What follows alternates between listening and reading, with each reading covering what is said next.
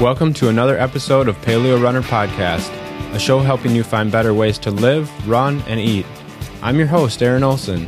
The website for the show is paleorunner.org. Follow me on facebook.com/runpaleo or on Twitter @runpaleo. The sponsor for the show is 3Fuel. 3Fuel is a sports drink that gives you fat, protein, and carbohydrates. It's made from coconut, grass-fed whey protein, and a slow-releasing starch. To get 10% off your order, go to 3fuel.com and use the promo code 3FOLSON.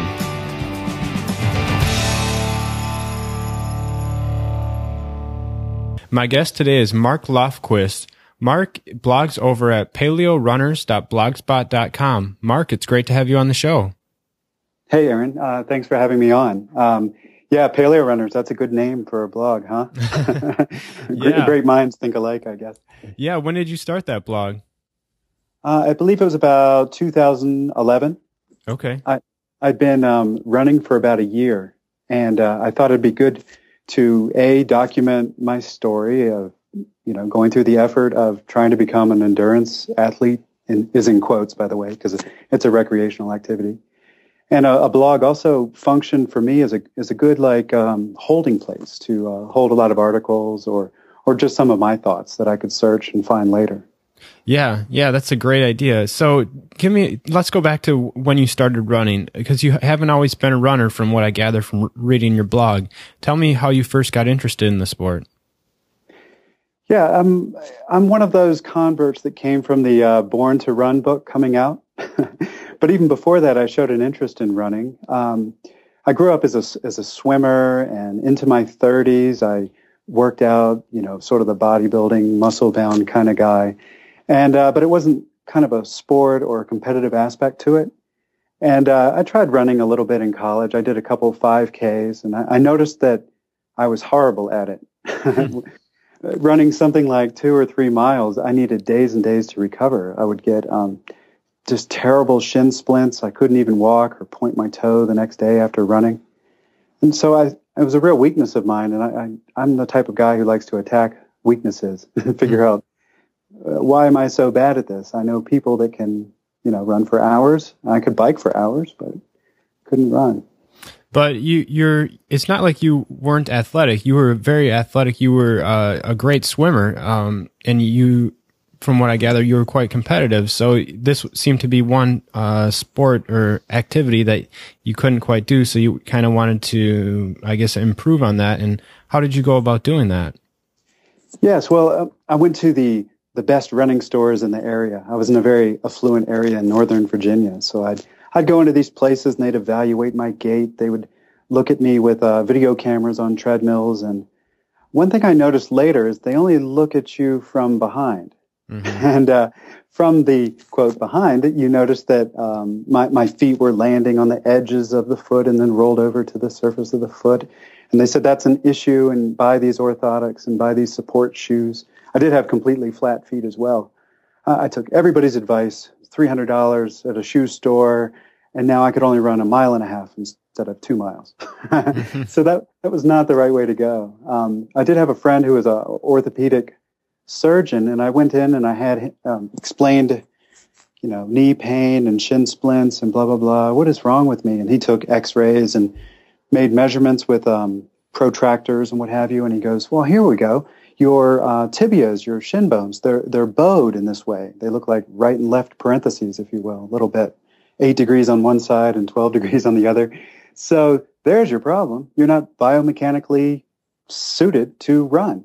And I actually took his advice. This was back when I was about 32 years old. And I said, well, I guess I'll buy a nice bicycle and do that instead.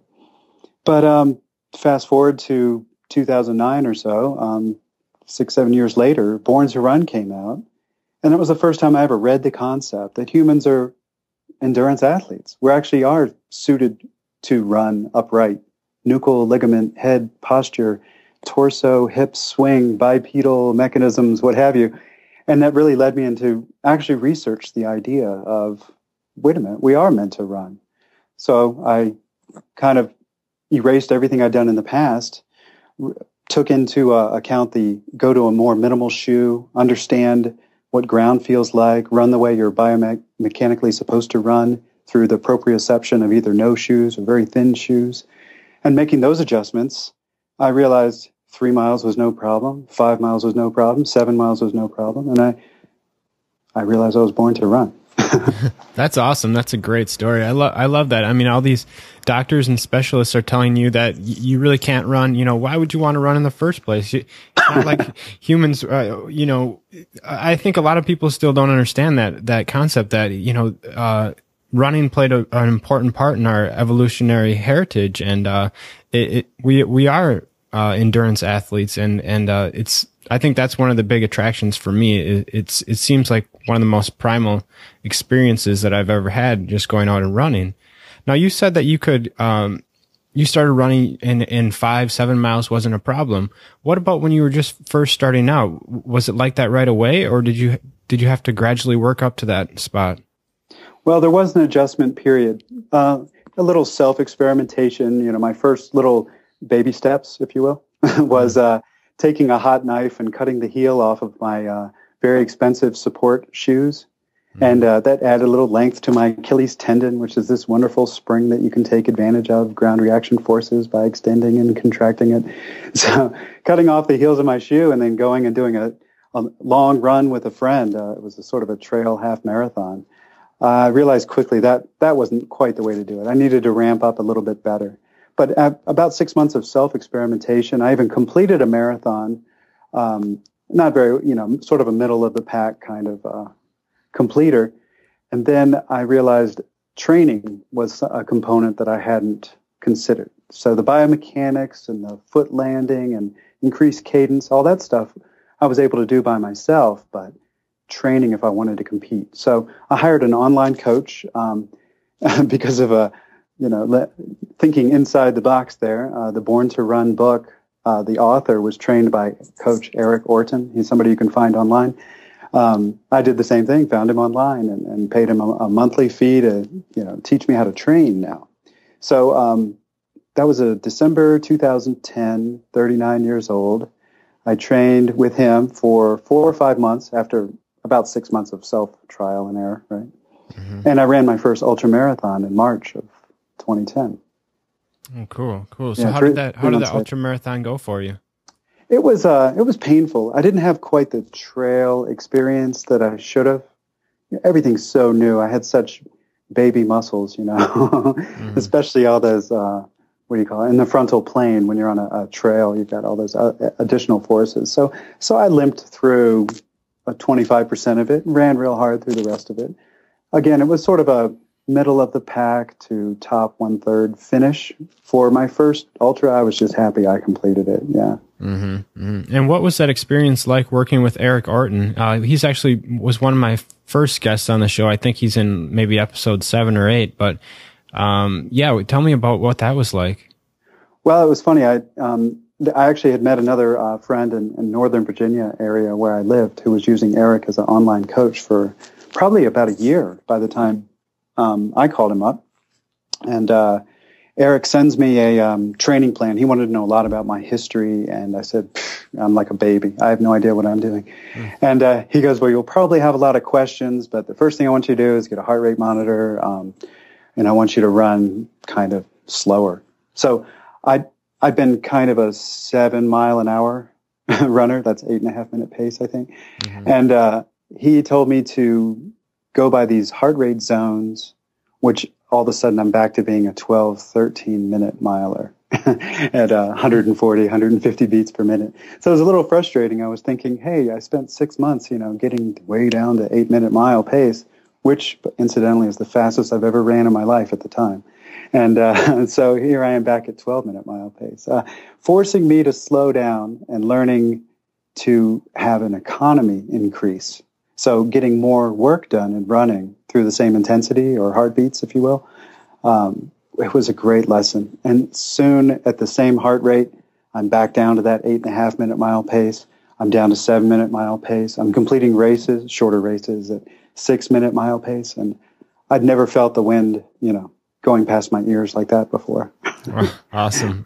Yeah. So, you know, so you started working with Eric. You saw some definite improvements in your training.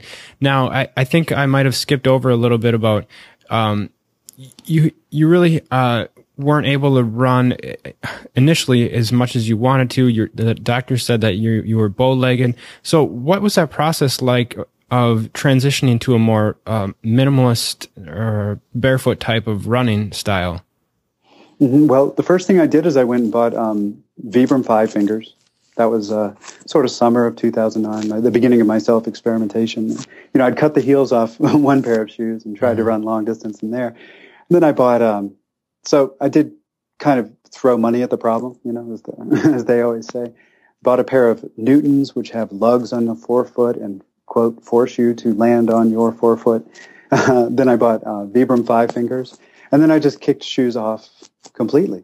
And for sidewalks and, you know, known controlled surfaces, if you will, I would run no shoes on. The local track had a nice bouncy surface. And so I thought that was preferred at the time. And I realized I could run more miles in my Vibram Five Fingers than I could in any of those other shoe, insole, what have you, combinations ever. So those first few runs where I picked up, you know, some distance and was able to run the next day, I couldn't believe it, was in the thinner, the better, is what I learned. Mm-hmm. So it sounds like right away, it was a pretty quick transition for you. Have you seen that as you've talked to other people and heard from other people? I mean, how many miles did you start out with in the Vibrams and barefoot? Because I've gone barefoot running on asphalt, and I have to admit, it was a little bit painful. How was that? What was that like for you? Well, I kind of grew up doing that. You know, it's funny, this sort of journey, you know, in my middle age, sort of took me back to childhood. I was the type of guy who lived at the pool the moment school went out for the summer. I prided myself on wearing the same bathing suit for 3 months and then went back into jeans when school reconvened in September. So the first thing was put on the bathing suit and kick off the shoes. And I can remember, you know, jogging, running, biking, whatever, to the pool, playing around the pool all day. I'd swim practice in the morning, swim meets at night, and hang out at the pool in between.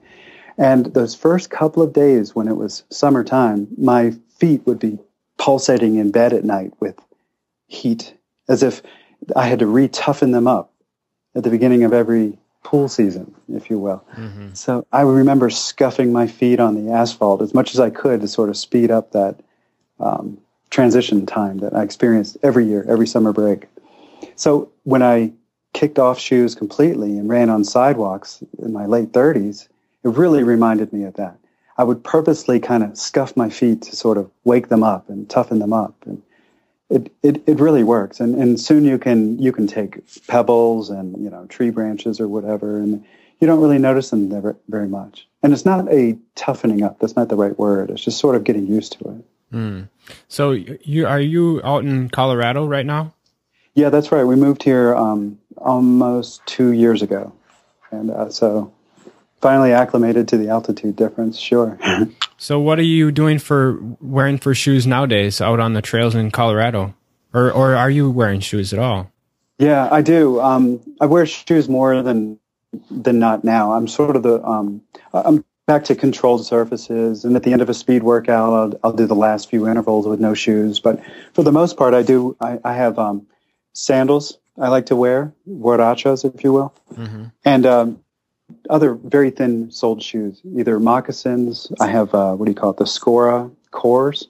Anything with a leather upper has been real helpful, because I'll scrape the top of my foot on rocks as I step over them. Mm-hmm.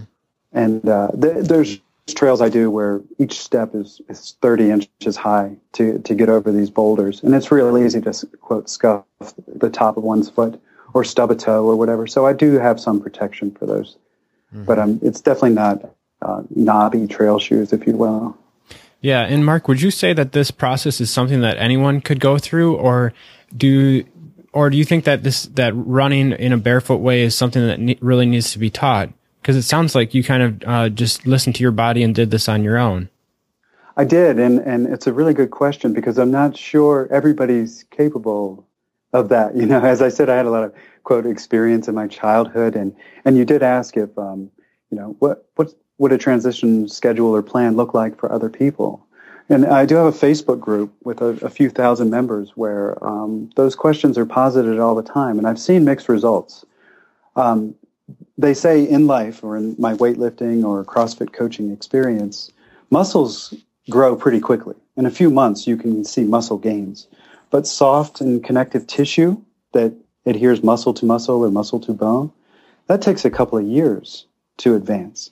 And even longer than that, your bones actually get thicker and respond. All these things grow. We only think of muscles gaining strength, but everything else does on the body too, just in a slightly different schedule. So it depends sort of where you're coming from.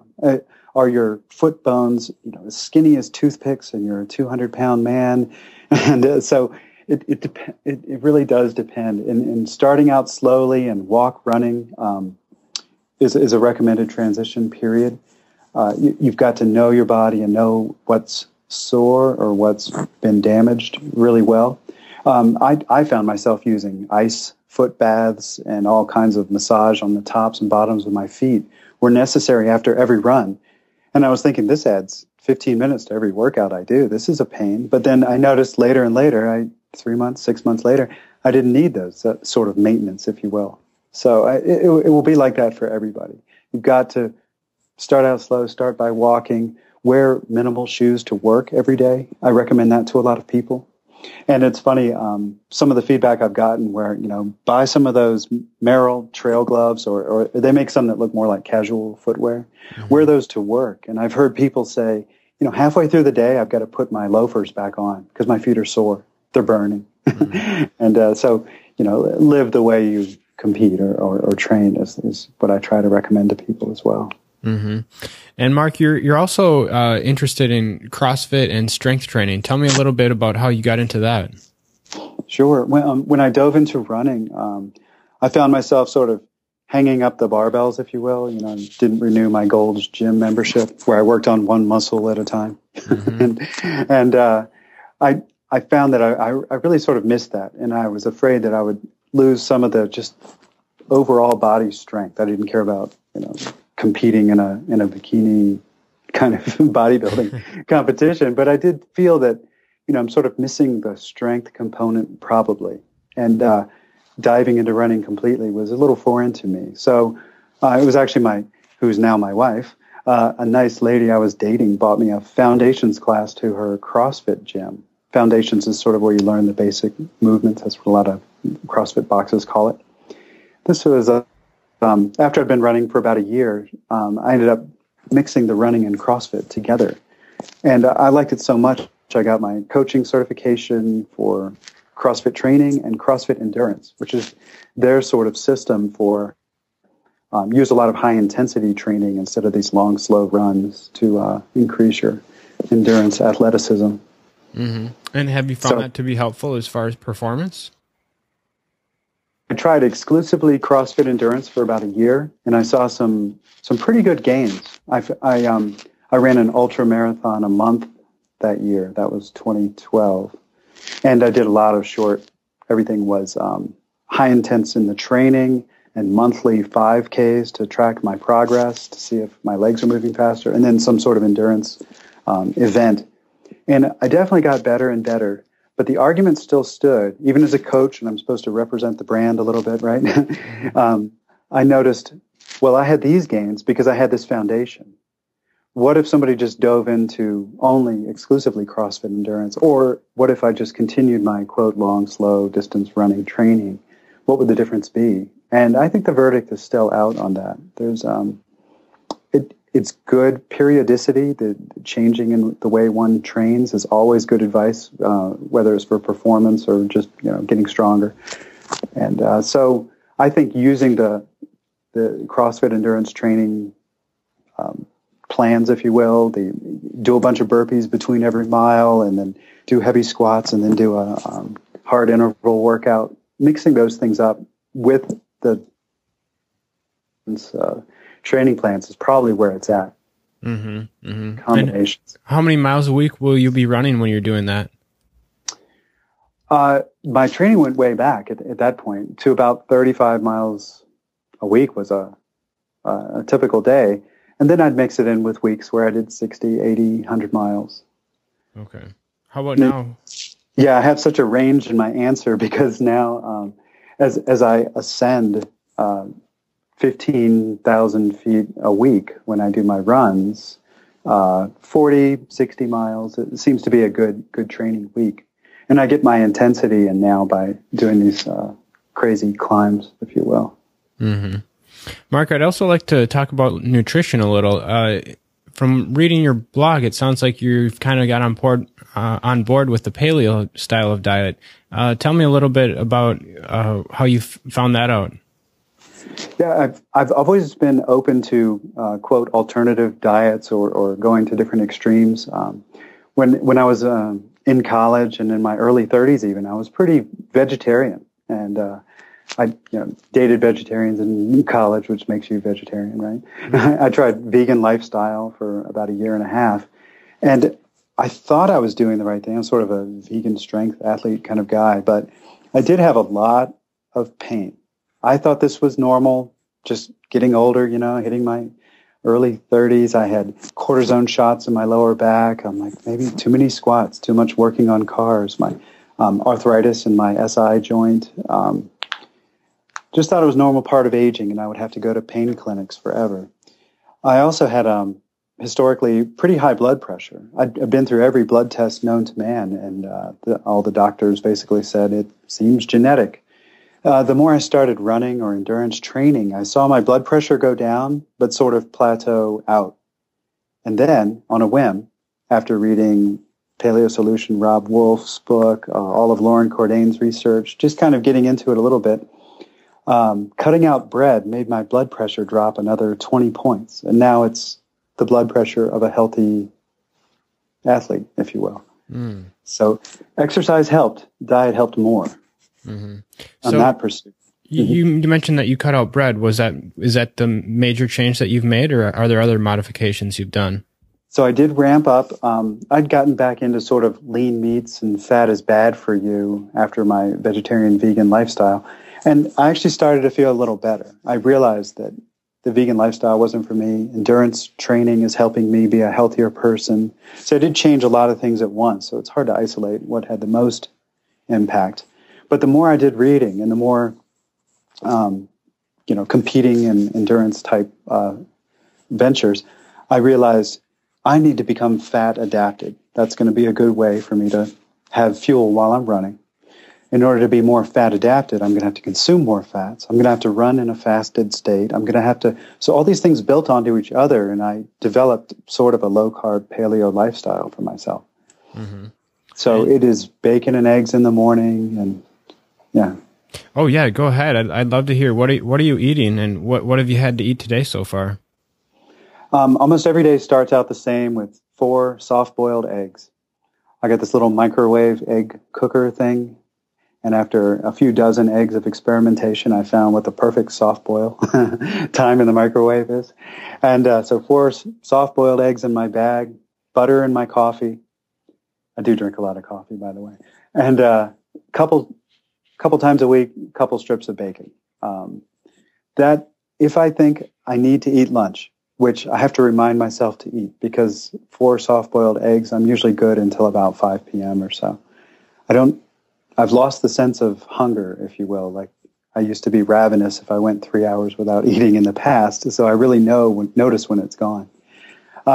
Lunchtime varies. It's usually leftover dinners. So dinners are crock pot type or ground up bison cooked in coconut oil, things like that with a couple vegetables on the side. I stay away from the real simple monosaccharides or disaccharide fermentable carbohydrates, the rices and potatoes and things like that. I'll eat them every once in a while.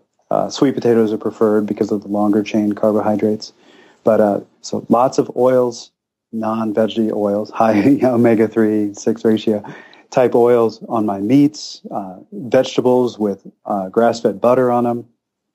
And that's really it. It's very simple ingredients, and usually just 2 meals a day and leftovers for lunch of those meals. And have you been able to convince your wife to try out this style of diet too? Yeah, she's in and out of it. And we just had our second child in September of this year. Oh, congrats.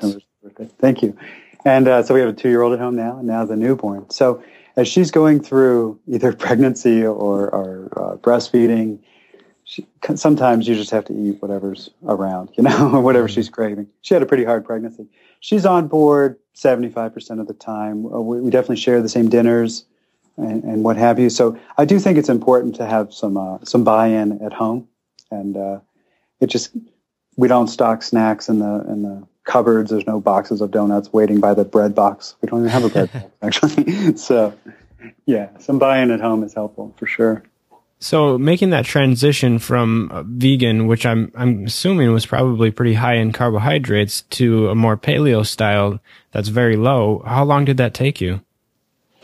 Well, it was, I think it was a slow process because I didn't quite know what I was doing or know what to buy into. I did have this in-between time where lean meats and chickens and fishes are okay, and in between there. But, half of the vitamins that essential vitamins for human life are water soluble, and the other half are fat soluble. So saying eating a low fat diet for vitamin and mineral absorption is the same thing as saying eat a low water diet. So I hadn't put that together. So I was still a, quote, low fat person for a while, even though maybe higher protein in the in-between phase. So apart from that, it was pretty much cold turkey. Not literally, because turkey is too low in fat. But so after I was convinced with the research, with the Perfect Health Diet by Paul Jaminet, the Chris Kresser's podcast and book, I said, you know what, I'm just changing it up, and very little chicken. The fish I try to eat is salmon, which is fatty, and so I did it pretty abruptly. Mm-hmm. And you mentioned there that you read the Perfect Health Diet, and Paul's been on the show a couple of times. He actually recommends things like potatoes and white rice. What causes you to avoid those things? I get hungry and I get tired when I consume those things. When I take them out, I find I have more energy. And I think this is my hypothesis, and I'm taking a class on it right now at the local university, that this is a total gut biome issue. So Paul, in his book and on your podcast, he's mentioned that he has a hard time producing mucous membranes and things like that when he cuts out too many carbs. And I don't have that issue. I've tried. I've been cognizant, and I've been looking for the, quote, symptoms. So for my genetic makeup, my epigenetic expression, and my current state of gut biome, this works really well for me. And I always give people that advice. I said, if you have the same parents as me and the same background, you should do what I do and expect the same results. If not, it might be different. Right. Well, Mark, we're coming up to the end of the show here, and the last question that I've been asking people lately, it's a segment called the Magic Mile, and my question for you is, if you had 3 months to train, and you didn't have to worry about your bills or going to work, all you had to do was train, how fast do you think you could run 1 mile? 3 months, huh? So I'm limited with the connective tissue and bone mineral density that I have right now, as we talked about. That's a great question. It would all be strength training for me. The fastest mile I've ever ran unofficially, timed as a split in a workout, is just under 6 minutes. And I think I could get that to very low 5. I don't have leg speed, but I would basically be jumping out of strength. So 5:05. All right, great. Well, Mark, it's been great talking with you today, and it's been fun hearing your story, and I'm sure the listeners will gain a lot of info from all you've shared with us. So thanks so much for being part of the show. Thank you, Aaron, for having me. It's always nice to talk to a fellow paleo runner. Thanks for listening to another Paleo Runner podcast. If you like podcasts, you're also going to like Audible.com. Audible has over 100,000 titles to choose from for your iPhone, Kindle, Android, or MP3 player. You can even burn a CD of the audiobook if you like. It's a great way to learn while you're driving in the car or cleaning up around the house. One of the great things about Audible is that if you decide that you don't like the book you've downloaded, you can actually exchange it for another one.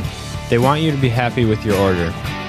If you'd like to get a free audiobook download, sign up at audibletrial.com/paleorunner. You'll get a free audiobook download that you can keep regardless of whether you continue with the service or not. So go to audibletrial.com/paleorunner. Thanks for listening.